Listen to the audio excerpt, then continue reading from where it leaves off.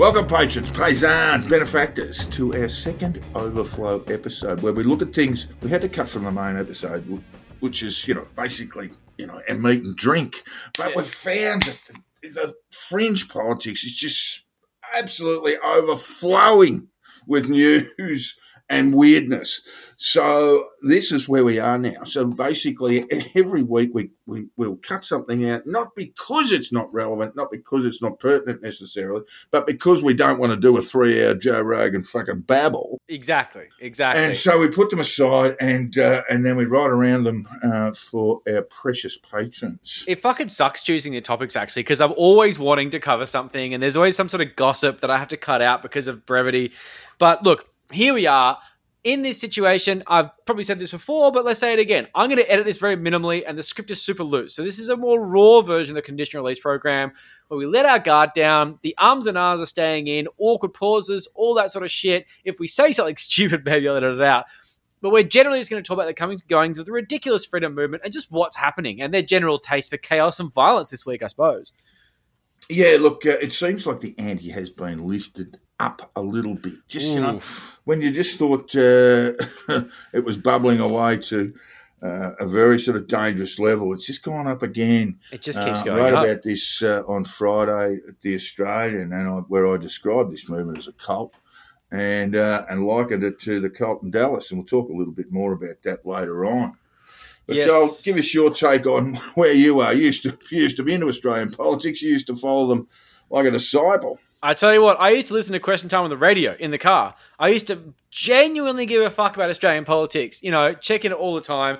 Now, things have changed dramatically. All I ever read or watch or hear or listen to is some flog with an Instagram account or on Rumble threatening politicians with death or saying something about fucking COVID mist. And this is... It's ridiculous because it's completely warped my worldview because when you think about it, I did a fucking degree in government and political economy at Sydney University. And now, it's like, no, don't worry about that. I'm just going to look at these idiot anti-vaxxers and their basic takes on QAnon theory. So being fixated on this reality TV show train wreck is not only a bit of a sad distraction into the more irrelevant parts of life, but it's a waste of a qualification. So look, when it comes down to it, these assholes are just out there to make a name for themselves and stop you from making good personal choices. They're the Jehovah's Witnesses of the conspiracy world. And it's time to look at this movement for what it is. At the end of the day, it's violent. It's been a big month or so of really violent ideations and fucked up actual behavior from the protest movement.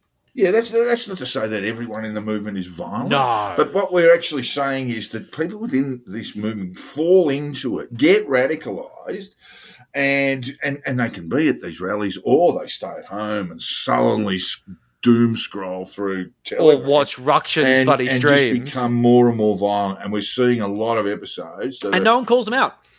Yeah, they say shit about hanging politicians. They don't call them out. In media, there's an argument that they're just actually kind of lovely people and it's a family day out, Good people on both sides. Don't worry about it. It's fine. Yeah. Fucking ridiculous. Yeah. I mean, come on. Look, on the lighter side, we have seen the casual death threats swirled around. I mean, they're just everywhere. Basically everywhere. You cannot look at Telegram, Instagram, anyway, from wherever these people dwell and not see death threats. I mean, they're just everywhere. And of course, we've seen gallows on the backs of utes, and everyone just seems to think it's pretty normal. Yeah, totally. And look, the left have loved a bit of a sort of gallows humor as such, where they'll talk about beheading the rich and blah, blah, blah. But there's always a bit of a humorous sort of bent to it. This is not funny at all. These people are saying, I'm so angry, we should get guns. We need to kill these people and send a message. No one ever says that on the left. No one ever says we are actually going to go and kill these people. No one ever says we need to arm ourselves and murder people in positions of power. They'll say eat the rich. They'll say, hang Jeff Bezos. But none of them are serious. When you look at the sort of discourse on Telegram and the way it materializes into the bow and arrow guy or the guy in fucking Windang or whatever the fuck that was, I mean, this shit materializes. Yeah, look, that's before the courts at the moment. We need to be a little bit cautious about that. But we'll leave that today. Yeah, overall, it would seem that the search of his premises it wasn't great. some material there that puts him right in the midst of one of those dangerous individuals. You wouldn't put any of that on your CV. You know, when you get out of jail, you wouldn't say, by the way, they found this at my home. Would you like to employ me? Yeah, well, it's, alleged swastika or Nazi flag, alleged child exploitation material, etc. Yeah, not good. Not Always, good. Yeah. Anyway, look, yeah, and that's social media. And then imagine what it'd be like working for a politician, working for a crossbencher in Victoria, or working for the chief minister in the NT, or the WA Premier, or indeed down in Victoria. Just imagine what life would be like. It's fucking mental. They're terrified of wearing their ID tags to work. Yeah. You can't be identified as a staffer. Yeah. That's crazy. Well, the Chief Minister in the NT, Michael Gunner, held a press conference, and he certainly hasn't been the only political leader who have done so, where, he sort of tearfully said that, he'd received threats that his own children were going to be put in graves. Yeah, like save the children, except yours. We're going to kill your one because we don't like you. That's insane. You don't get to pick and choose the kids you save. You either save the children or you don't. Yes. It's just insane. So we had NT Police Commissioner Jamie Chalker respond to that. That was really good, actually. Said the threats against Mr. Gunner and his family, as well as other politicians, were being taken very seriously. You'd like to think so, wouldn't you? Yeah, There's multiple investigations, and we're undertaking. We'll continue to do so. Commissioner Chalker said, once we make a criminal benchmark, you can be very reassured that we will take action. Yeah, and that's the thing. So Commissioner Chalker was saying the investigations were complex because the threats that were being made were by people interstate and overseas, which doesn't mean they're not credible. It just means they're jurisdictionally sort of compromised, which is kind of funny because let's face it, a few of these guys are knocking back a few Carlton drafts because that's definitely the anti-vaxxer beer of choice. I'm just throwing it out there. Dude, that is not true. Oh, straight to the Hague, huh? Yeah. That is not true. Yeah, look, I put that in the script and you had plenty of time to delete it, so sucked in. It is just not true. Sure. Look, I'll tell you why it's not true, because they're not allowed in pubs. Yes, well, that's it, yeah. And let's face it, out of a bottle or a can, no one's doing that. Well, the rest of us community-minded people can sit back and sink a Carlton draft straight out of the tap. Brewery fresh, apparently. But the thing is, go on. When it comes down to it, you've got these people who have possibly, after, let's face it, more like a couple of glasses of goon, thought they got away with it because they've gone, hold on, I probably should have threatened the NT Chief Minister, but I haven't got a phone call from the cops yet. Children. Yeah. And then the fucking commissioner's like, oh, no, we've got jurisdictional issues, but we're on it. And you're like, oh, so I could be arrested within the next month. Okay, cool. So I hope they're fucking sweating. I hope you are sweating because you agents of chaos need to know that this is not okay. And I really want to see some scalps. Real scalps. Consequences. You're not fucking 8, you people. Actions have consequences.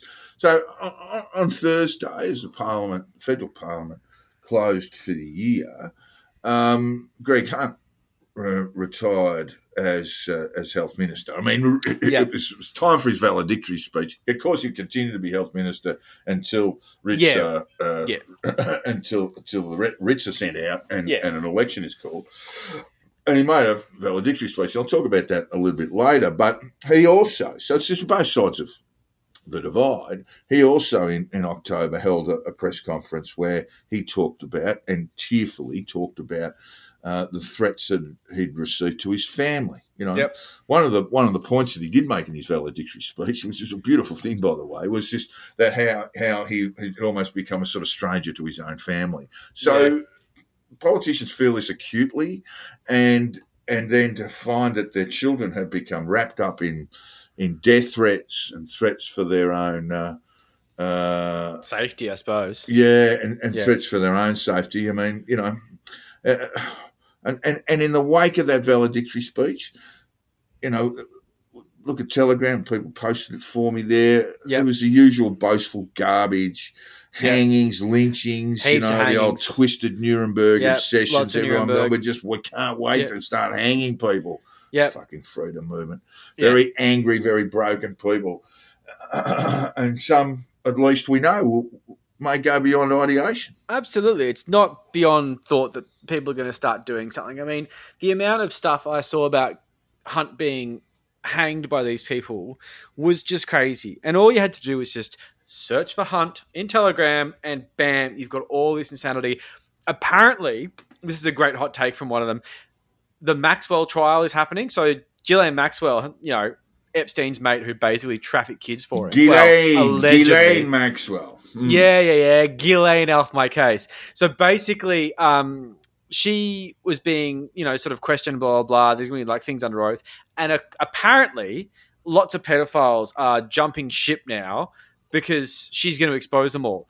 Come on. What a fucking pathetic sense of grandeur. No one gives a fuck about Greg Hunt. Greg Hunt could be fiddling kids from 9 to 5, and Maxwell's not going to give him up because she doesn't know who he fucking is. He doesn't exist on the world stage. And yet these little fuckers are like so self-important they think that our health minister is going to be a part of some sort of Epstein exposed. Come on.